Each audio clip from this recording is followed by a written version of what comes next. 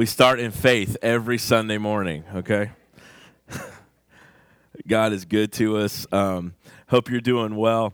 As many of you probably have joined, you're like, hopefully your family is like us, and you guys are trimming the tree and getting everything ready for Christmas time.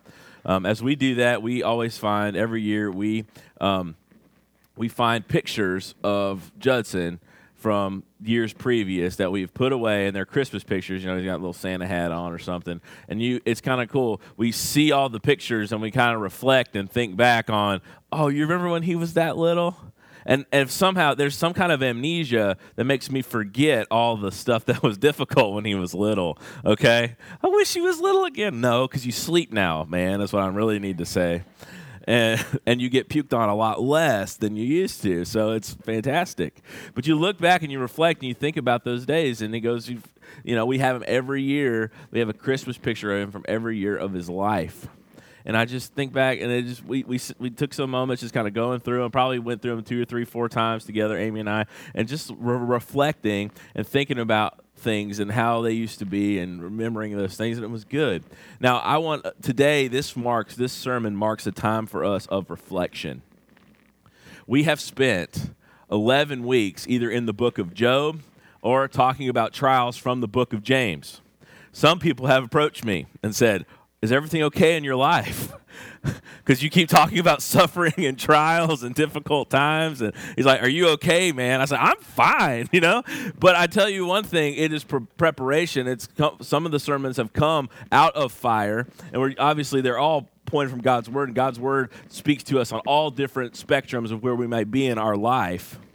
And so, you may be in trial, you may be at a trial. But I'll tell you one thing, as we have been going through this time in the book of Job and in the book of James, talking about suffering and trials and tribulations, God has brought a lot of hurting people to this place.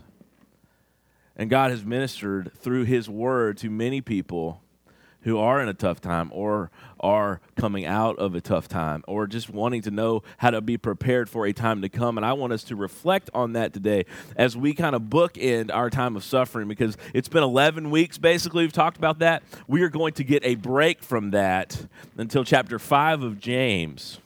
And so we're going to bookend this with verse 12 of James chapter 1.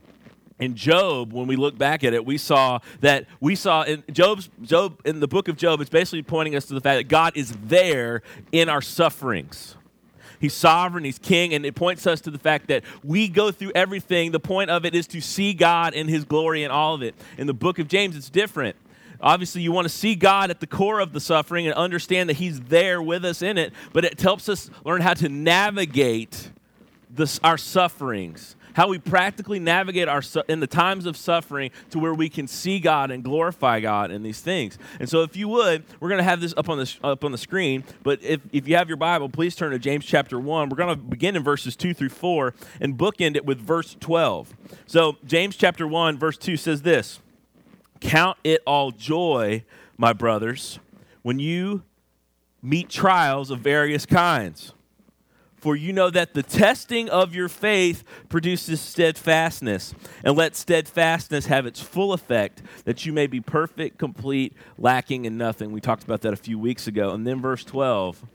Verse 12, if most of you have a copy of God's Word in front of you, most of the time verse 12 is connected in the same thought as verses 13 through 15. I think it's more likely that this is actually, it should be a sentence paragraph all by itself that connects really well with verses 2 through 4 and completes the idea of the first 12 verses in James. That's important because this is actually a summation of all that he was saying. Count it whenever you go through trials and difficult times, the command is to consider it, to look on it and consider it joy. Knowing this, that God is working in your trials to produce steadfastness, which means you don't give up. And not only that, through steadfastness, He's working to make you complete and perfect and like Him. He is working in your trials. And that's why you can look at Him and say, I know this is tough, this is beating me down, but you can look at it and say, I know my God is at work, so I don't have to be crushed by this. And so you look at it and you say, this is joy.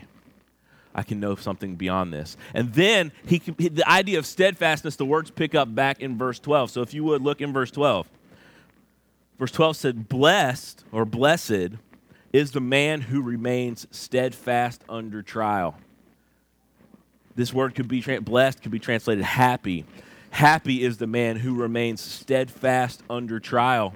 For when he has stood the test, he will receive the crown of life, which God has promised for those who love him. And so we heard in the first couple of verses, it's consider it joy when you meet various trials.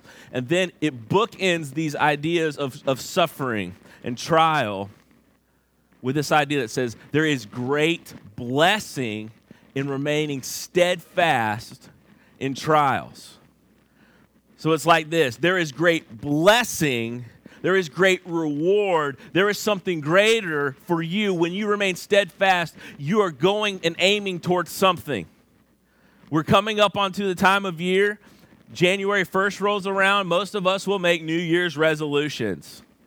For many of us, that will be in relationship to getting a beach bod, okay? Or at least does not be as beach ball-like, okay? That will probably be our resolution. And so what will we move to there? We will talk about working out and exercising and eating right, okay? And however long, maybe that'll last for you this year. I hope it does. Maybe it does for me as well, okay? But with the thought here is that why do you go through eating right and exercising? Because there's an end game that seems better than eating the food now, is the idea. If I look better, my health is better, I will go through those early mornings at the gym so that I can reap this reward. And so here is the idea in the scriptures, that there is a great blessing for those who remain steadfast, those who do not waver, those who do not give up, those who do not turn back when they have trial. There is a great blessing to that. It's a blessing that is now and a blessing that is to come. And so I want you to know about this. You do not, this is our main point today, do not give up. Do not give up. Keep striving in faith, even if you're just having to crawl inch by inch.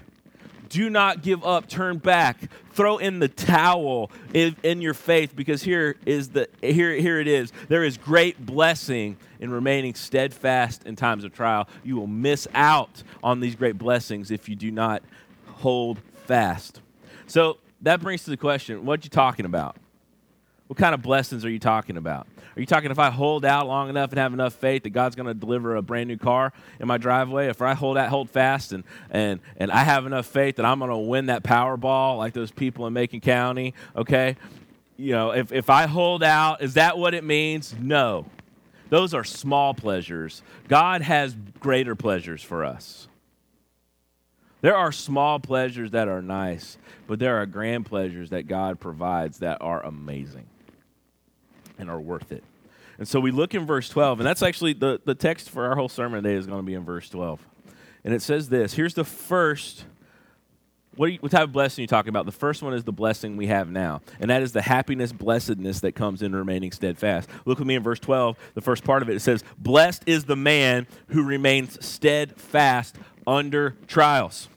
This word blessed could be translated happy. It's the same word that Jesus used in the Sermon on the Mount in Matthew chapter 5 through 7 when he's talking about the Beatitudes. He said, blessed are the poor in spirit, for they shall be comforted. He's talked about blessed are those who are persecuted, blessed are those who suffer for righteousness' sake, because they will be comforted. He talks about this. This idea of being blessed is the idea of happiness. It's the idea of contentment. But it's not the same as what we think about as happy.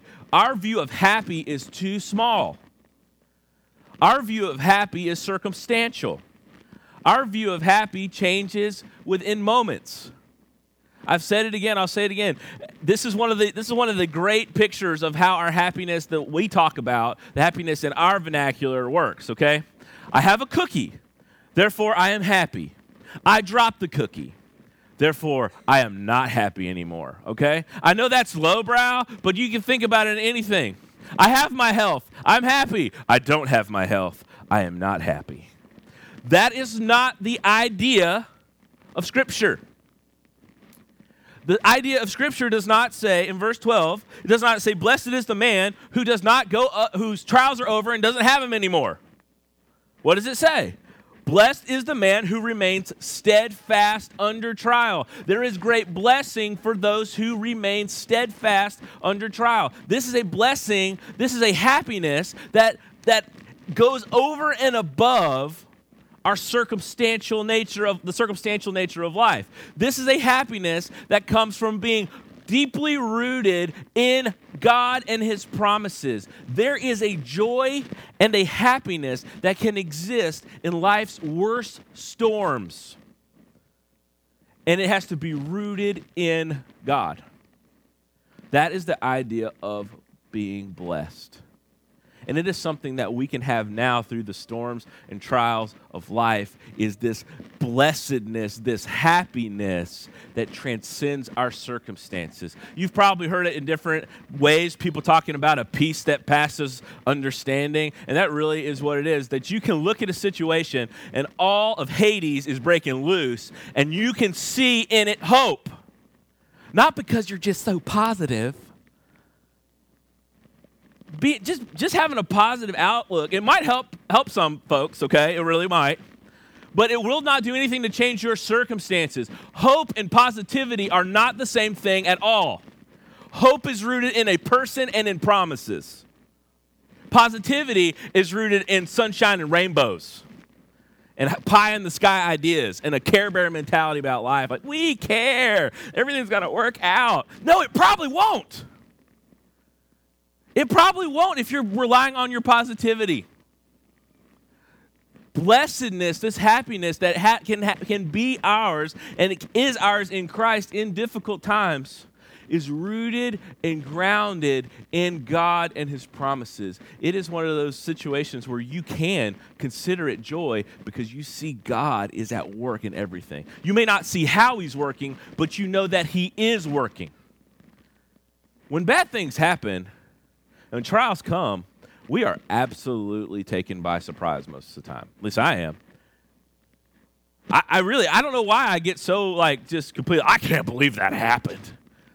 How can my water heater explode? I don't even understand. That really did happen. Thank God for Olivia and the McAvoys. They came to our rescue, and we were drowning. We were leaving vacation, okay? We had seen Mickey and all of his friends, and he decided to remove all the money out of our wallets. And it was willfully given for the most part. And we had a good time. And then we get a phone call. It was like, your hot water heater is busted. I was like, oh, no, are you okay? Because Olivia was standing at her house, and watching the dog. And she's like, yeah, we took care of it. But then you got home and you got to buy that one. And I was like, so I can't believe it happened. Yes, my house is almost 17 years old. Of course it would happen. It's been shooting brown sludge out of the pipes. And I was like, yeah, it's got to be something else. Moron. Why are we shocked? Blessed is the person who remains steadfast under trial. There is a blessedness that comes through faith in God and his promises that transcends our trials. And you can only know it if you have saving knowledge of God. Because your freedom from your turmoil is not the goal. It is your development in faith that God is working. For you to know and love him more, because that is your greater good. It's not to be problem-free. It's to be with God. To know God. Blessed. This is something that we can have now. We can have a happiness, a blessedness, a joy that supersedes our circumstances. And who is blessed? Blessed is the man who remains steadfast under trial. So here is the idea. The one who is the recipient or the one who has this blessing is the one who remains steadfast under trial. What does it mean to remain steadfast? Remaining steadfast has the idea of standing your ground, has the idea of not turning back. It has the idea of you're being firmly planted and you are not moved. How can I illustrate to you that? What came to mind was the movie Officer and a Gentleman from 1982. I'm not advocating this movie, and many of you may not have seen it, so it's okay. There's a scene in it. Richard Gere is in the movie, and he is going to flight school in the military, and he has done something horribly wrong. Okay? I don't remember what it is because that movie is from 1982, before I was born. I've seen it a long time ago. I don't remember exactly what was wrong, but the drill sergeant was mad. Now, drill sergeants are usually mad, but he was really mad, okay? And he put this guy through all day and all night through this arduous punishment where he was having to run with a rifle over his head, and he had to run around in circles. And then after he got done running, they would run on the beach, and after they got done that, they were doing sit-ups and leg-ups. And there's this situation where the drill sergeant looks at him and he says, you need to, yeah, I don't remember what exactly he was getting at, but he was like, you need to give up. And he said some acronym, I don't remember what it was, but you need to give up. He's like, I'm not going to give up. Okay, he's sweating, and he's in the middle of doing sit-ups, and he's yelling back, I'm not going to give up. You need to give up. I'm not going to give up. You got the point, right? And he looks at him, and he says, that's fine. I'm going to sign the papers, and you're out of the military. And he looks, and he just goes, I got nowhere else to go. You remember? If you haven't, you can YouTube it. That is what it means to remain. Do you remember when Jesus in the Gospels, he had a big crowd following him, and he goes out and he says, unless you eat my flesh and drink my blood, you cannot be my disciple. And everybody was like, that's weird. And a bunch of people checked out. And he asked the disciples, 12 he'd been running with, he said, you guys going to leave too? And they said, where can we go? You have the words of eternal life. And that is what it means to remain, to stand firm. I got nowhere to go. Where am I going to go but to Jesus? How else can I give up? Is it going to make it better? No. Where else can I go for salvation? Where can I go? I can't go anywhere. I have to stay. There is great blessing for those of us who just put one spiritual foot in front of the other. Because in it, we can see God and we can know his peace and his happiness and joy. Blessed is the man, blessed is the man who remains steadfast, immovable under trial. There is blessing now that can be had. It's the peace that passes understanding. It's a happiness that transcends our circumstances. It comes from us being rooted in Jesus. And then he gives us a reasoning why. He doesn't just give us that there's blessing now, but he talks about there is good to come. And he gives us the reason why we have blessedness now. And it occurs, and if you will, it's really important that you underline. This word is important in the Greek language, and sometimes we get rid of it or don't think about it because it's just a small word. It's a 3-letter word. But it says, blessed is the man who remains steadfast under trial. If you have your own copy of God's word, you got it on your app or whatever, highlight this. F-O-R, not F-O-U-R. For here, when you see this particular word that is translated for here in the Greek, it's there to give you a reasoning for why this is happening. Why is the person who remains steadfast, why are they blessed? The reason is this. Why are they happy? Why is it happy for someone to remain steadfast under trial? Why? And here is the answer. Here is the reason. For when he has stood the test, he will receive the crown of life. So why can you be happy in times of trial and remain steadfast? Because the one who remains, as it says, because, here's the reason, when we have stood the test, we will receive the crown of life. It is what is set ahead of us that gives us hope to deal with what's in front of us. Let me say that again. It is what is ahead of us that gives us hope and faith to deal with what's in front of us. And you see this in Hebrews chapter 12 with Jesus. It says that he, because of the joy set before him, endured the cross. And that is what is the deal here. the reason why we can know peace now, this blessedness, this happiness that transcends our circumstances, is because we have a hope that is future and it is secure, and it is the crown of life. What do we mean when we talk about the crown of life? Well, when a race would be won in ancient times, the victor of that race would receive some form of a crown. Now, this is a different word than the word Paul uses when he talks about a crown that athletes would win, but I think the idea is similar. The idea of a crown is that, hey, you have conquered, you've run the race, you have conquered, you have made it through. How many of you have seen those bumper stickers that just say 26.2, and what is that supposed to signify? Hey, I ran this. There's one time we went down to Disney World, and it was the Princess Marathon time, and they give all the people who run that a medal that says, hey, you've won this race, you've made it through. And for most of the people, and when you're talking about a marathon, winning is not dying, okay? And winning is finishing, okay? All right, there's only like one or two people there's only one guy that wins, and usually that guy is like an hour and 15 minutes ahead of everyone else, right? Because that's all he does. He's like a professional marathon runner, which that sounds like an awful job. And that, you just think about that, there's this sticker that says, hey, I've run this. The crown of life, understanding this, the crown of life, the idea of it is that there is it's the victory of overcoming. Okay?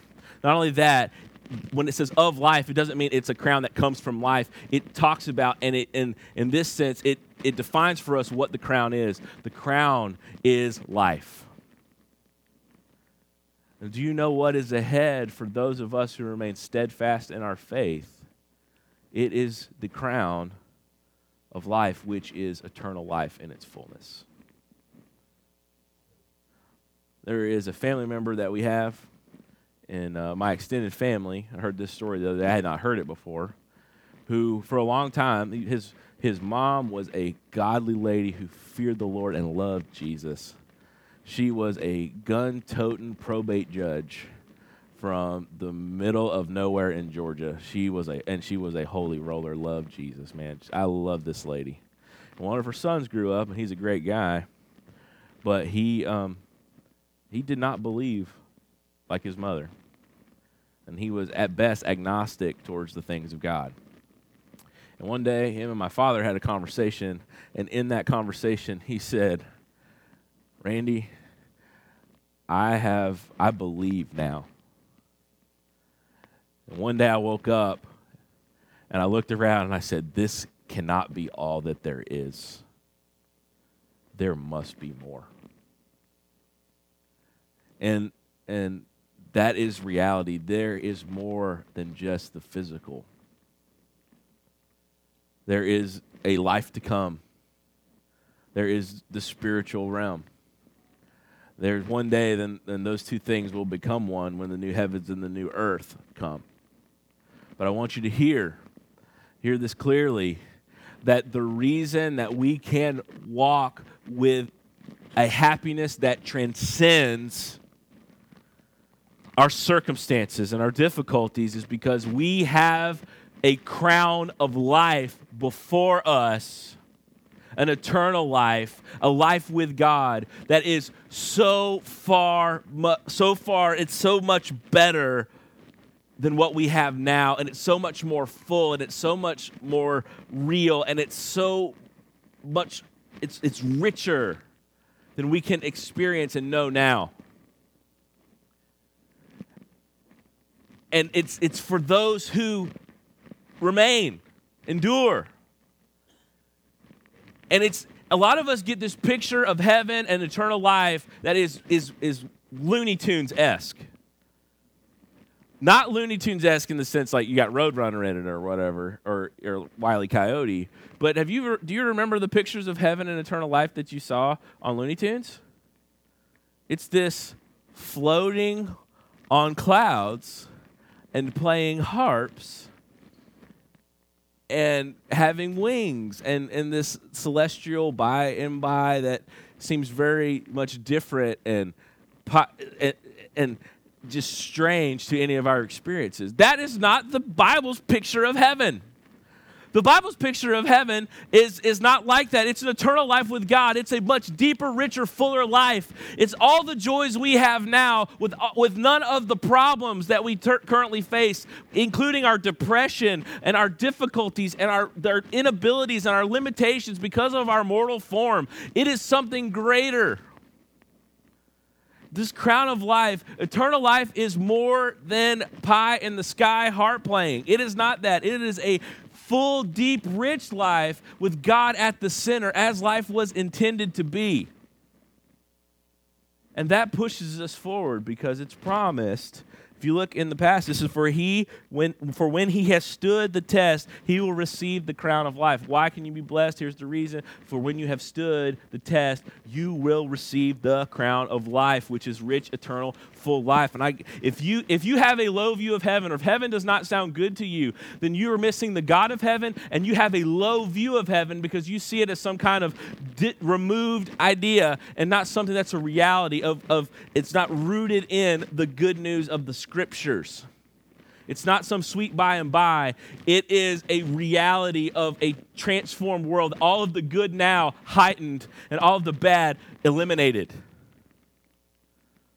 And it's being with God without this separation. And we go on and we see this. It is, in verse 12, for when he has stood the test, he will receive this.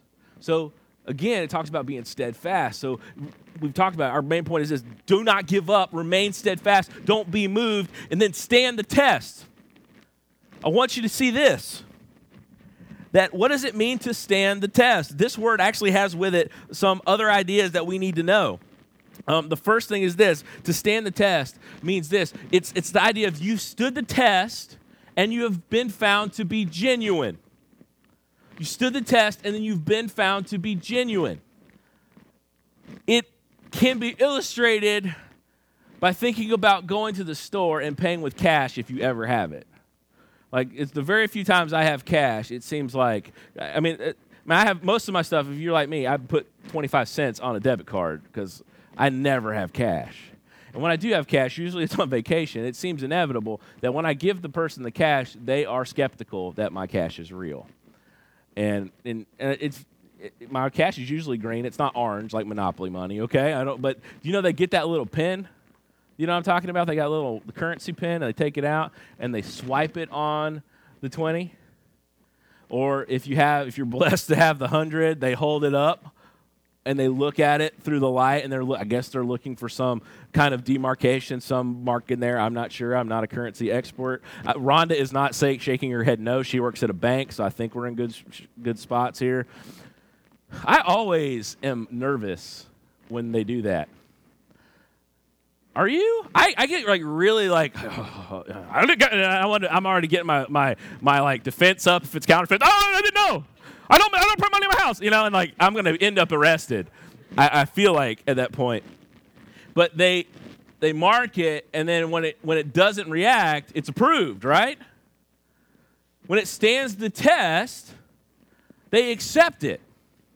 Well, this money stand the test was used of coins and of metals that would be tested and then shown approved.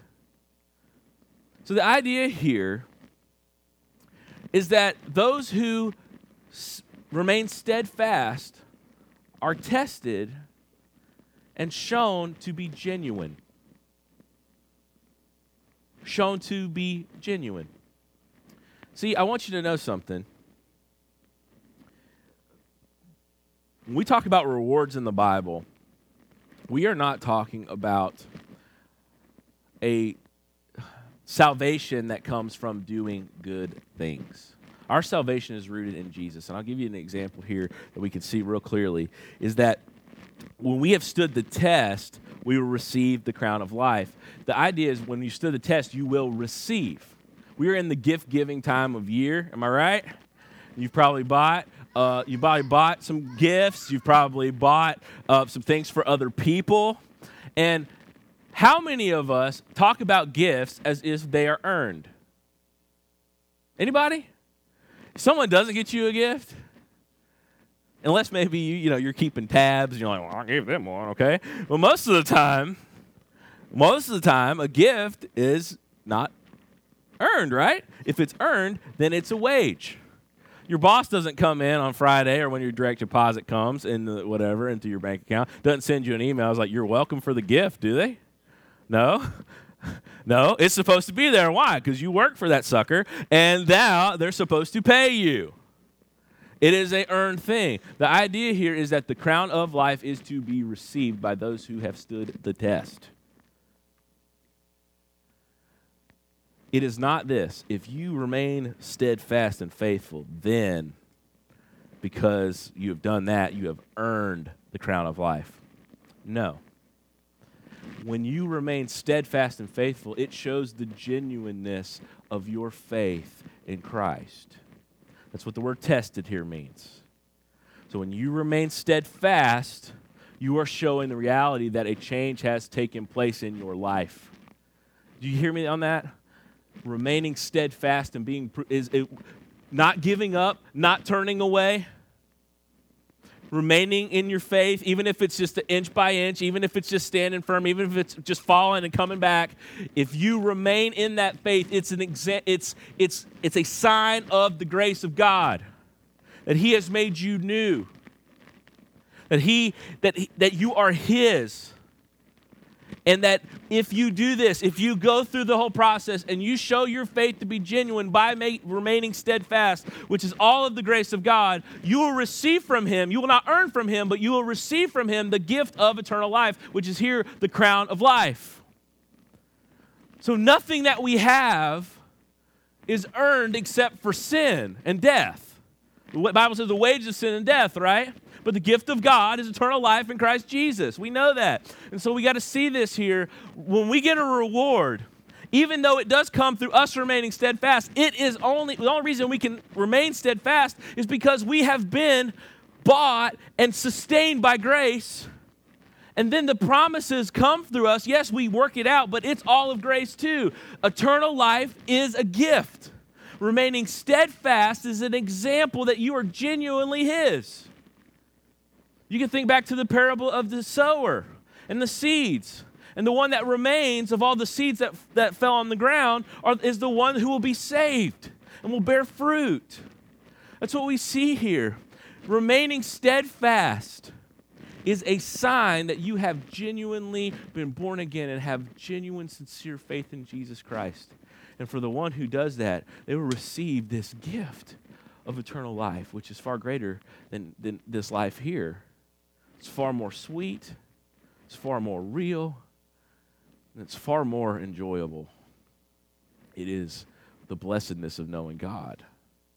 And it informs us now, so we have this happiness now that transcends, and we have a future. This verb here that says will receive is a future verb, and it talks about the time when we will either leave this earth by death or leave this earth by flight, if you will, and we'll meet Jesus in the air. And that is the time when this will be received. Until that time, we wait. We wait for it to come. Now, finally, I want you to notice this. This is very important. Go back to verse. We're going to read the whole verse 12 again. There's only one. Blessed is the man who remains steadfast under trial. For, here's the reason. When he has stood the test, he will receive the crown of life. Which, talking about the crown of life, which God has promised to those who love Him. Remember, we don't earn crown of life. It's a gift we receive. Yes, we must remain steadfast to get it, because it shows the genuineness of our faith. So this is all of grace. Remember that. But note this, that the crown of life, eternal life, is promised to those who love God, which this should change the way we think about sharing the gospel with people. For example, the promise of the crown of life is not for those who want to go to heaven when they die. How many evangelism presentations start off, if you died tonight, do you know if you'd go to heaven? Who wants to go to hell? I mean, you might tell a lot of people to go to hell when you're driving. You don't really mean that, I hope. But who wants to go to hell? That's like saying, do you want a sandwich? Yeah, I want a sandwich. You ask me anytime I want a sandwich. Who doesn't want a sandwich? That's ridiculous. Do you want to go to hell? No. You ask the most ardent atheist, you want to go to hell? No. I don't want to go to hell. Well, why do we start our presentations with that sometimes? And I'm not dogging that because there's a legitimate reason for that, but sometimes you just wonder, like, is that it? You just want to escape punishment when you die? It's like asking a toddler to have remorse over what they did. They're going to tell you they're sorry to get out of trouble, but they don't care. Right? You've been around a toddler? If you want to see the idea that sin nature is real, have a kid, right? Or go to the mall right now, okay? No, it does not say it's for those who the promise of God. It does not say that. It says which God has promised for those who love him. It does not say God has promised for those who merely want to escape judgment to come. It is for those who love him. And so I want you to understand this so clearly because here it is. If you do not love God, you are not promised the crown of life. I don't care if you've walked an aisle, prayed a prayer, been to church your whole life. If you don't love God, you don't know him, and these promises are not for you. We do not naturally love God on our own. Do you know that, right? We are by natures alienated and enemies of God. We do what we want to do. We've all sinned and fallen short of the glory of God. We all go our own way. We do it on our own. We do not have love for God in us. Naturally. However, part of the work of salvation in our lives is not just that, oh, we got out of hell free. We got the get out of hell free card. It is that we have been given a holy affection for God. And you can see this as an example in 1 John 4:19. We love because he first loved us. See, here is the genuine nature of the new birth of somebody who has genuine faith in Christ.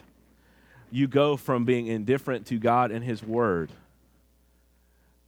You going from indifferent at best, hostile probably if you're honest, is the reality, to people who want to obey and want to love and want to serve and want to worship and want to hear God's word. And it changes from indifference and maybe even hostility to love and sacrifice and great joy in our God. See, I want you to know something. Temporal pleasures are small compared to the love of God and knowing God. Loving God is a sign that you have been born again. If you do not love God, no matter what religious ceremony you have participated in or what religious deed you have done, if you do not love God, these promises are not for you. Oh, but beloved, when you love God, oh, these promises are sweet and they're true. And the love of God compels us to continue in faith. Because we do say, where else can we go for this kind of love? Where else can we go for this kind of redemption? Where else can we go where a God would come and die for us? Where else can we go? The promises of God are for those who love God. And so if your heart is cold and you do not have any love for God, these promises are not for you, and you are unsaved. And you are in great peril. But for those of us who love God, heaven is exponentially greater, because the goal of heaven and the goal of the crown of life is to have eternal life with God. He is the goal. He is the one to be loved. He is the treasure that we seek. He is our love. And it compels us to keep on keeping on. I know by God's grace I got to meet an elderly saint of God in these parts. And she has been enduring great trial since the first time I have met her. And she is waiting patiently to receive the crown of life. And getting to know her over the several months that I've been here, or year and several months that I've been here, I've come to know some things about her. She lost her only child hours after it was born. She lost her husband at a very young age. She has suffered, now she is well into her 80s, and she has suffered the loss of all of her family members and most of her friends. She struggles with finances tremendously. Without the assistance of God's saints, she would not even have enough food to eat. But in God's providence, the people of God found out. In my dealings with her, I leave far more encouraged by her than I think I am an encouragement to her. Because every time I go in, she does call me son. Every time I walk in. She might not remember my name. I don't even know. She calls me pastor or son. I don't care, because I love that lady, okay? She calls me son if she wants to. Every time I walk in, she talks with you. She tells me how she talks to God about everything. From her TV not working right to her problems. She just says, she talks to God. She talks to Jesus like he is right there in the room. And through his spirit, he is.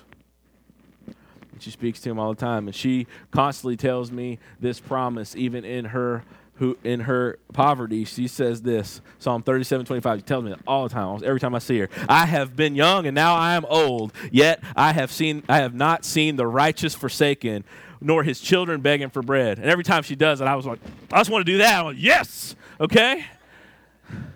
I forget how white I am, and I'm just like, yes, ma'am, I want an organ to play, because that is right. Because she has been young and she has been old, and now she's this place where she is afflicted and she is lonely by God, but yet she has her Jesus, and more importantly, her Jesus has her.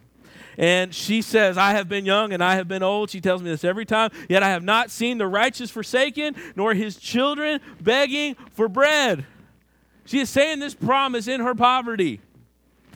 And then she says, she tells me almost every time I see her that she is ready to go home. Almost every time. It kills me. I don't want. It's kind of against this. I want her to be here for us, but I know it's better for her to go home. And then she just keeps on keeping on, loving Jesus and waiting for him. And there's promises to go from promises to sight. And I tell you something, that happens all around with the saints of God. That is what it means to remain steadfast. It does not mean that you can fix all your problems, but it does mean that you stand fast by your Savior, and through every trial you see his hand. And in every difficulty and anxious night, you see his promises. And though you may be beaten down and perplexed on all sides, you remain steadfast in your hope that transcends your circumstances, that there is more to come, that there is a crown of life waiting for those who have been proved genuine. And how are you proved genuine? By keeping on, keeping on. And she loves her Jesus. And it reminds me every time I go to love my Jesus. Oh, friends, we have to walk in the promises of God and remain steadfast in our love for him, because there is such great reward for us ahead. It is far greater than what we've left behind, and it far transcends what you're dealing with now, and it is it's a sure thing for those who love God. I have been young, and now I'm old. Yet I have not seen the righteous forsaken, or his children begging for bread. Blessed is the man who remains steadfast under trial, for when he has stood the test, he will receive the crown of life, which God has promised for those who love him. Let's pray. Oh, how rich are your blessings to us, O God. How undeserving are we. How much grace have you lavished upon us that we would be called the sons of God, that we would have an inheritance in our Father's house. Oh, that we have a crown that is awaiting us. Until that day when our faith is sight and we receive that crown of victory and of life, we pray that we would continue on loving you. Jesus, you came, you bled, you died, and you are risen, and you are coming. You are our hope. You have made us promises, and you keep them. Oh, God, I pray right now for the saint in here who is struggling, who can barely put one foot in front of the other. Give them grace, God, and let them know and be encouraged that they should not give up because you have more ahead of them than what is behind, and your promises are bigger than what's in front of them, God.